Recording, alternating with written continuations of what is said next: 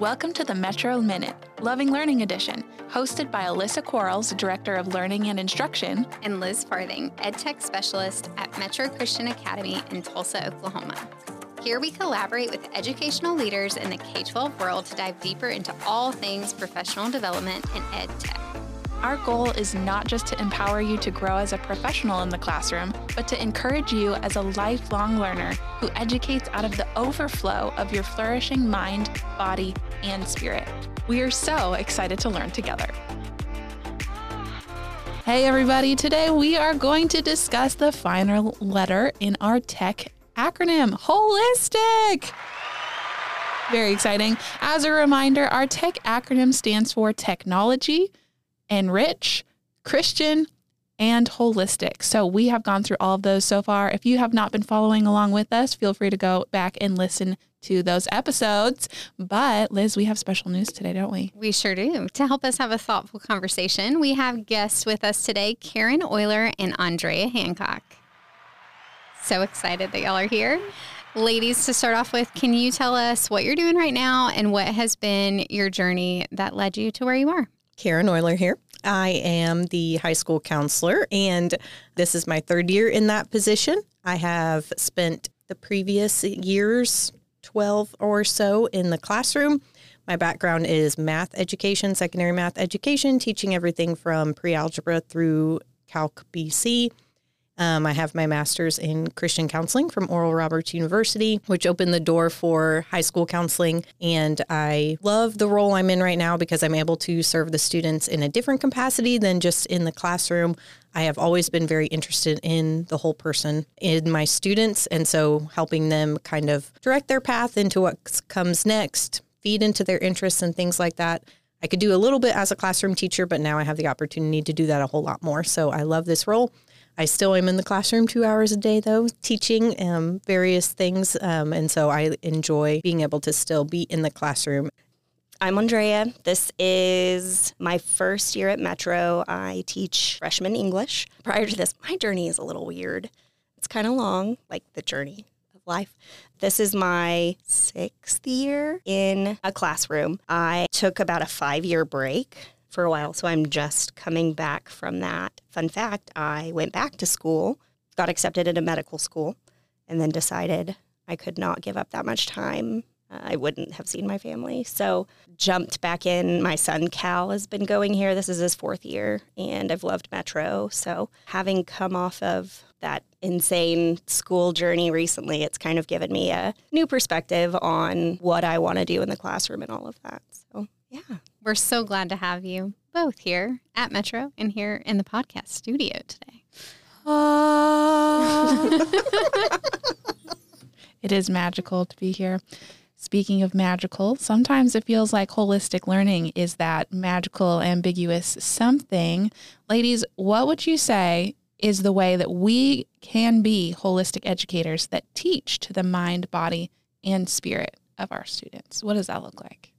I'm a big fan of Abraham Maslow and his research on our hierarchy of needs. And that has helped me really understand a little bit more about human beings and how we're created. And I feel like it fits really perfectly with God's word and how we're created to be whole people. And so just being able to be open when students have other issues going on, when they walk into the classroom, you can tell as a teacher when it's just not going to happen that day academically, and you can revise your plans. But I feel like we have to be open to that. And so the biggest thing I would challenge teachers with is, are you open to that? Or are you so stuck on your lesson plans and unwilling to change that you just totally shut down that emotional, spiritual, social component, whatever it is that students need in that moment, and just forge forward with the academic content, which they probably don't retain as well as you would like them to because there are so many other issues going on. So I think the big thing is being open to addressing the issues that the students present with and relying on the Holy Spirit in that leadership and being flexible to adjust as necessary to meet their needs. Mm-hmm. Yeah, it's interesting. My very first year of teaching, I taught in an inner city school in Oklahoma City. And so, just dealing with all kinds of outside influences inside of the classroom. And I was fortunate enough that right before I began teaching, they did a school-wide training. And it is, I think at the Flippin' group, it's called Capturing Kids' Hearts. And the whole idea behind it is if you have a student's heart, you'll have their head.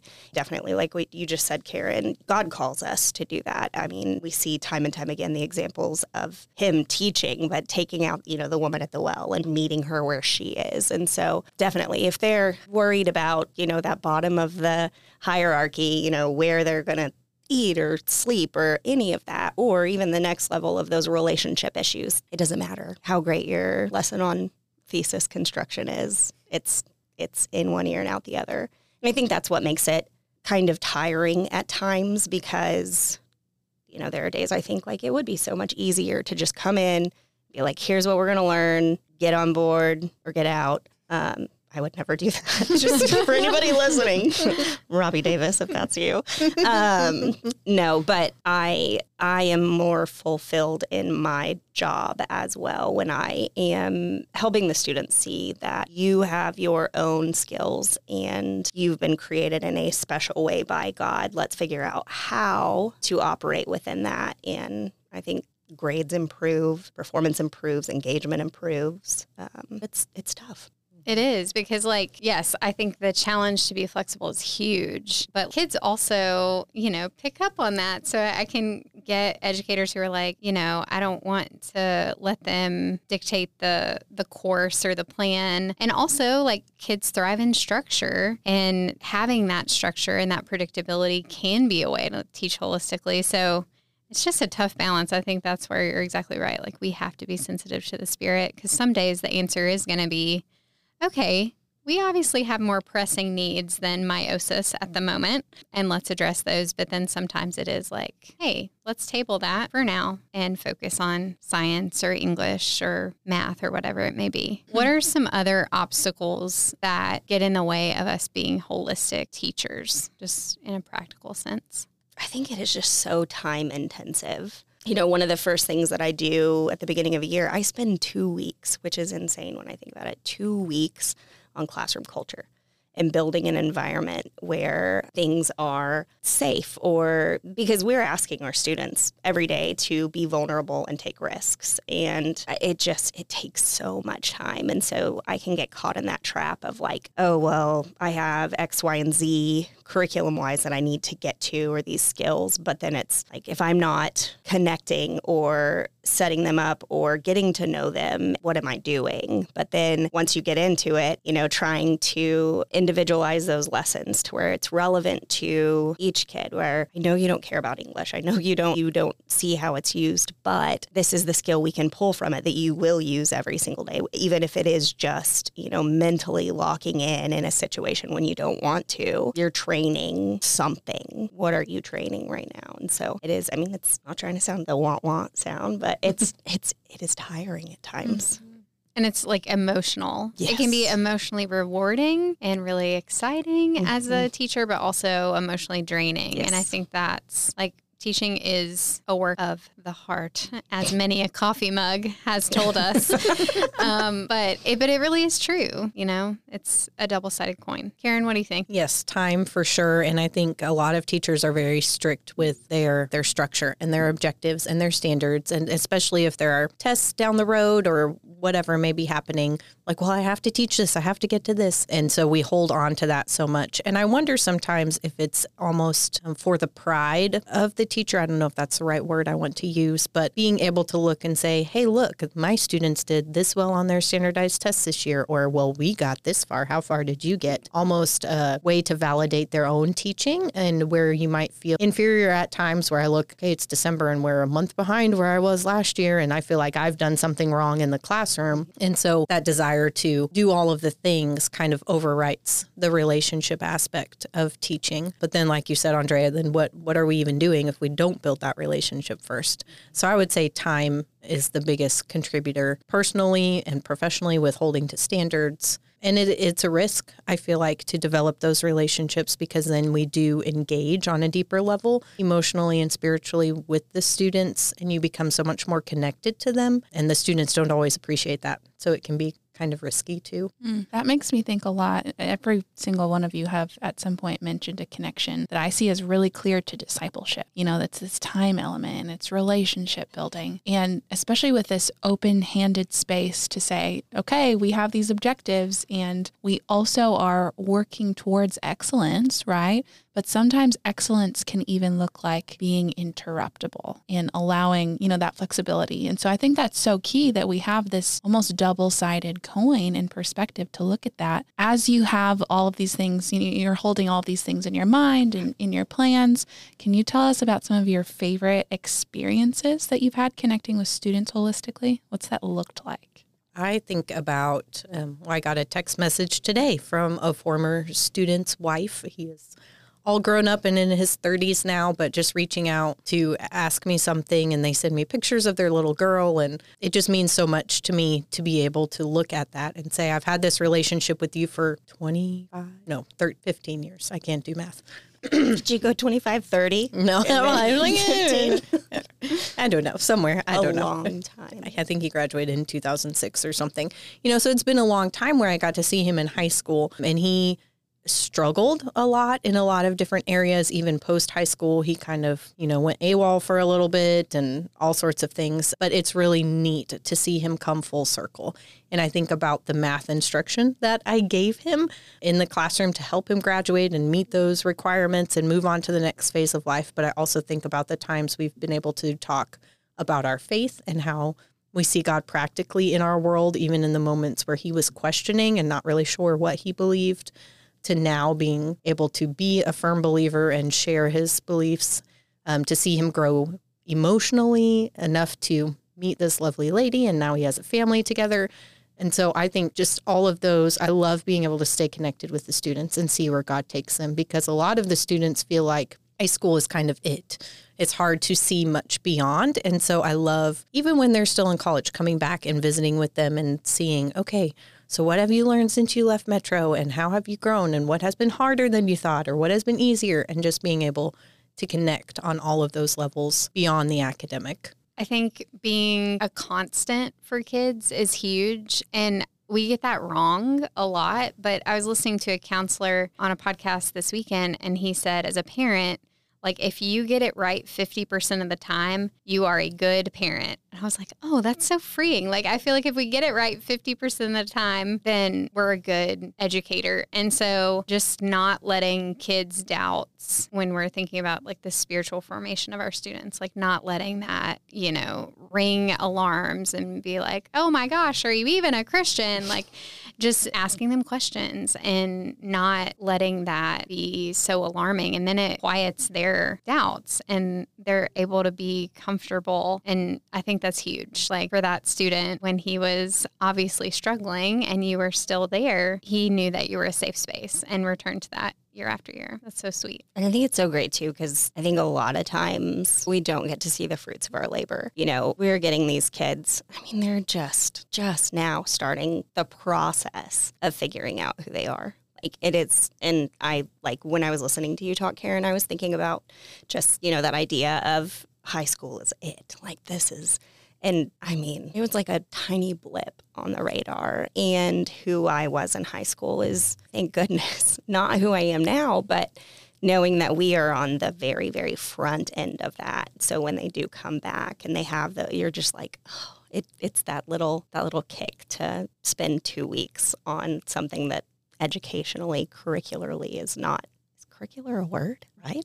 Affirmative. Thanks. I don't know. I'm the English teacher is up here asking what words are. So cool.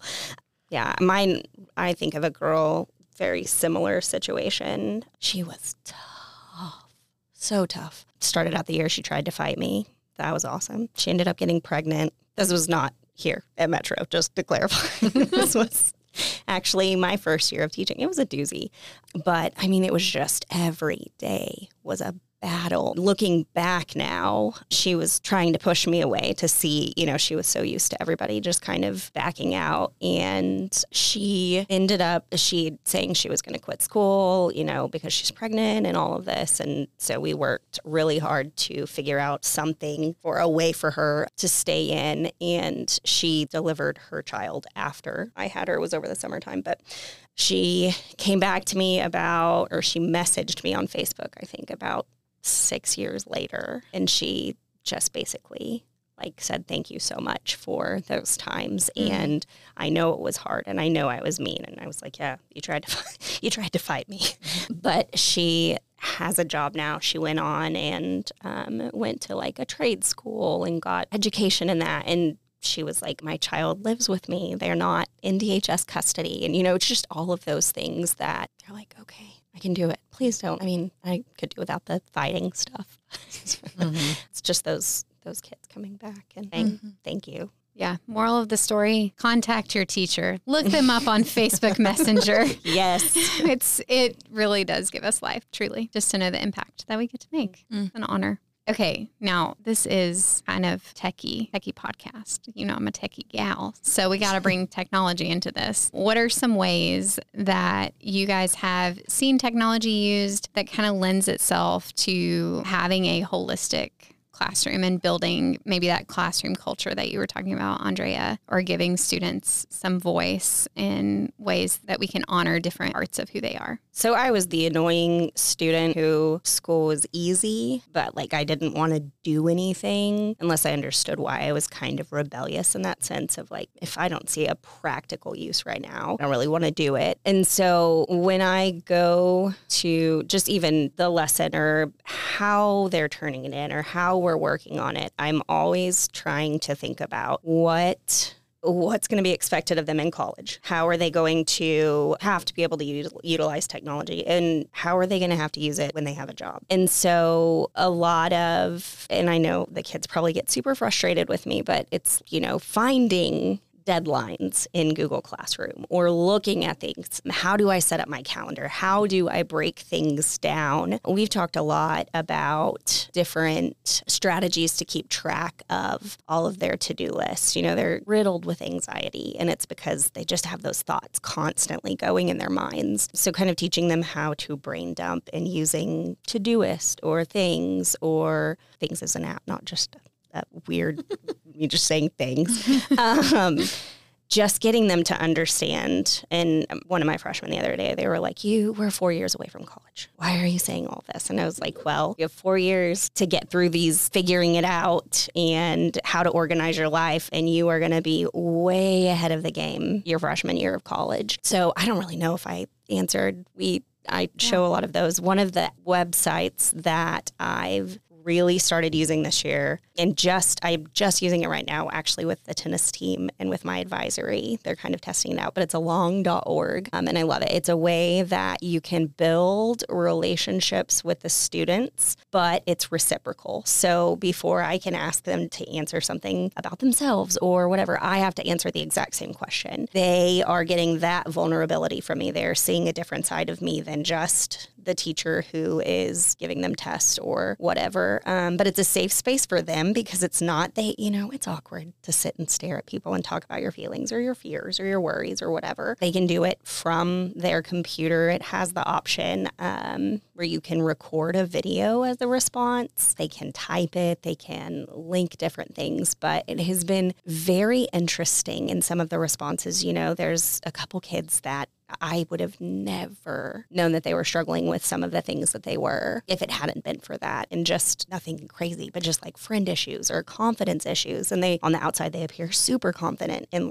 they can crush everything. And then in these messages, it's I don't have anybody. I don't know what to do, And so I think we're about to see quite a few sites kind of along.org or things like that of really how do we, in a safe way, tap into this huge side of a person. I remember our first year back from COVID and being shut down, and we had done Google Classroom training the summer prior so that we could implement Google Classroom, across the board and all of those things. And one thing that that the trainer mentioned was in a get to know you type form, leaving are there any additional comments you would like or anything else you'd like me to know about you section, which I had never thought. I'd done get to know you forms before, but it was all pretty basic, your name, your birthday, your favorite color, all that kind of stuff. So this year back, I went ahead and left it open, and I was teaching 8th grade that year. And one of the students replied with very personal information about one of her parents who had died in a kind of traumatic manner and how that affected her. And again, it was a quieter student who would have never come up to me and verbally said that to me, but being able to be receptive to that and hear from her through technology at that time helped me understand her better in the classroom and some of the things that she struggled with. And even thinking back through that year and looking at moments that we had, it kind of made sense in that light. And so I feel like technology gives a voice to quiet students. I also feel like technology empowers students to be creative. And so I love those assignments that are very unstructured and have very few limitations. I found students do not like those assignments.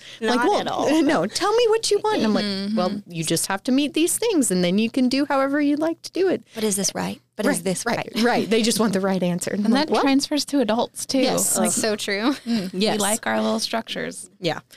So, but I love those open-ended assignments because then you get to see the creative side of people. Or some people, like myself, I would probably just write a paper or something, and maybe not be so creative. But giving a student choice, I feel like technology has really empowered teachers to allow more student choice in the classroom, which I think is a big part of teaching holistically. Is it allows them to choose. It gives them kind of more autonomy in the classroom. It helps them take ownership of their education as opposed to just another check mark saying, done, I completed that worksheet or whatever. And I think it helps with a deeper level of processing of the content too. Yeah. I really like how you brought up creativity and choice.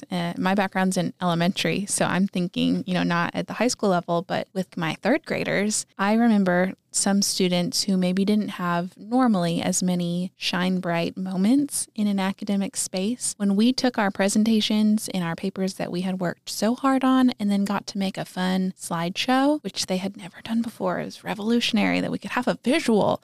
And that was so fun for them because some of these students quickly figured out without anyone else showing them how to do transitions and animations and put fun, a GIF on there. And that was the moment where they then had 10 to 12 other students quickly come around their desk with, ooh, show me.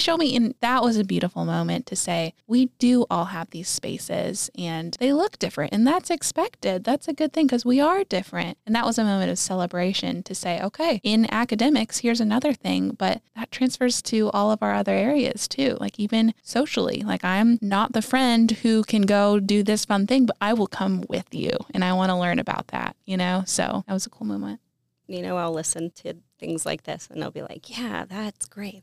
How do I do that in the classroom? And I think this all sounds wonderful. I would love to do all of that. But there is that additional classroom management piece. Like I'm adding an additional, hat. And so if anybody is listening and they're like, man, I would love to do that, but just take the leaps. They'll surprise you, I think, more than you might. And then there are some days they'll surprise you on the opposite side. And it's like, okay, we're not going to be able to use our computers today because we're not being responsible. But I think I just wanted to throw out there that I think we all realize too that taking these risks or adding these new things, there are challenges, but that's okay. I think everything great has challenges. So. And I love how practical, that is of okay, what do I do? And even with Karen, you mentioned the open-ended question. I think sometimes it will surprise us how simple the requests are. There are absolutely the big things like, hey, we need to change the whole structure of this. But then there's the moments where, a kid might even say, hey, at our end of school checkout time, can we do struggles as well as what was fun today? Be able to talk about that. And even that being a really holistic opportunity. So I think willingness to learn with the kids and see what they're even acknowledging. Hey, I need this, or this would be really helpful for me. Which is a huge paradigm shift. We're supposed to be the content, everything experts. We're supposed to have it all together. But I think it's also super freeing when it's like, hey, guess what? I'm a human. And I don't know how to, on a daily basis. Can somebody show me how to open this? Because I can't get, or whatever. But even modeling when I don't know something, instead of trying to fake it, I say, hey, I don't know. Let me look into it and I'll get back to you. Because that's something that they're going to have to use at some point. And so, again, that's the scary side, I think, of all of this is we are being just as vulnerable. And of course, this goes, going way too far back. But at the beginning, when we were talking about having kind of that ability to change in the moment if something different comes up or we need to address something different, that's really hard as a teacher too, because what if something gets brought up that I don't know the answer to, or we're going, because we don't know every single thing. It's not possible. I mean, you guys might. I do think you guys are really smart, but I have to press the laughter button because lol. But I mean, and I'm about to give a sermon here, but it ties back to we can't walk around and act like we're not sinners. We're not creating an environment where we can bear with one another, our issues. And if we got to do it all in the classroom, in our Christian daily walk, all of that. We're just all flawed. That's moral of the story. We were going to talk about holistic, but now we're just finding out that we're just a bunch of sinners. Yeah.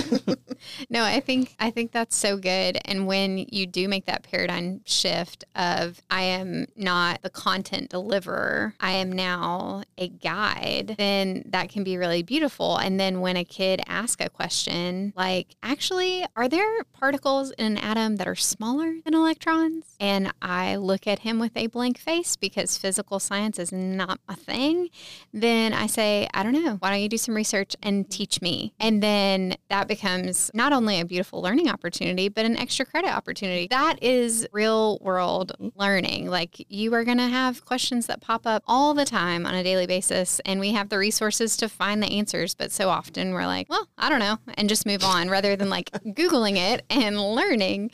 And so I want to, as a teacher, reward that real world life skill. Can we move on to what are you learning right now? I added a weird note. You're welcome. If you guys have ever been by my office or Alyssa's office around 2:35 p.m., would you say that's generally the cutoff? Depends on the day. Does depend on the day. That's true. We often sing and dance and are just goofballs. It's in there all the time, but that's the time of day that it emerges. I hope you guys have like a Troy and Abed in the morning type song. Yes. Yeah. Okay, so because this is a loving learning podcast, we always end with what you are learning right now. Mm-hmm. I am learning the joy of collaboration. I have been working to become a coach this past semester through Google's program. I would highly recommend it if any of our listeners are, trying to become an educational coach. But it's just been fun because I got to start meeting with our teachers this week. And I feel like I am learning alongside them and just getting to ask them questions and see their sweet students. And it's been really fun. And I have like the world's greatest group of people. Like there's someone from every kind of area of our school that I'm getting to coach this first round. And so I'm just really excited. And it's been so life-giving thus far.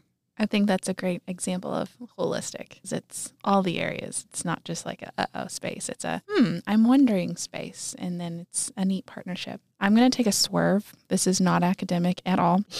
So yes. Mr. Quarles is learning how to make sourdough. And I say learning, he's, I think, quite mastered it because it's been a while, and he makes the loaves and they're delish. But anyways, I am learning the ways to consume them and different. Is there more than one way? Doesn't it all just go in your mouth? Rapidly.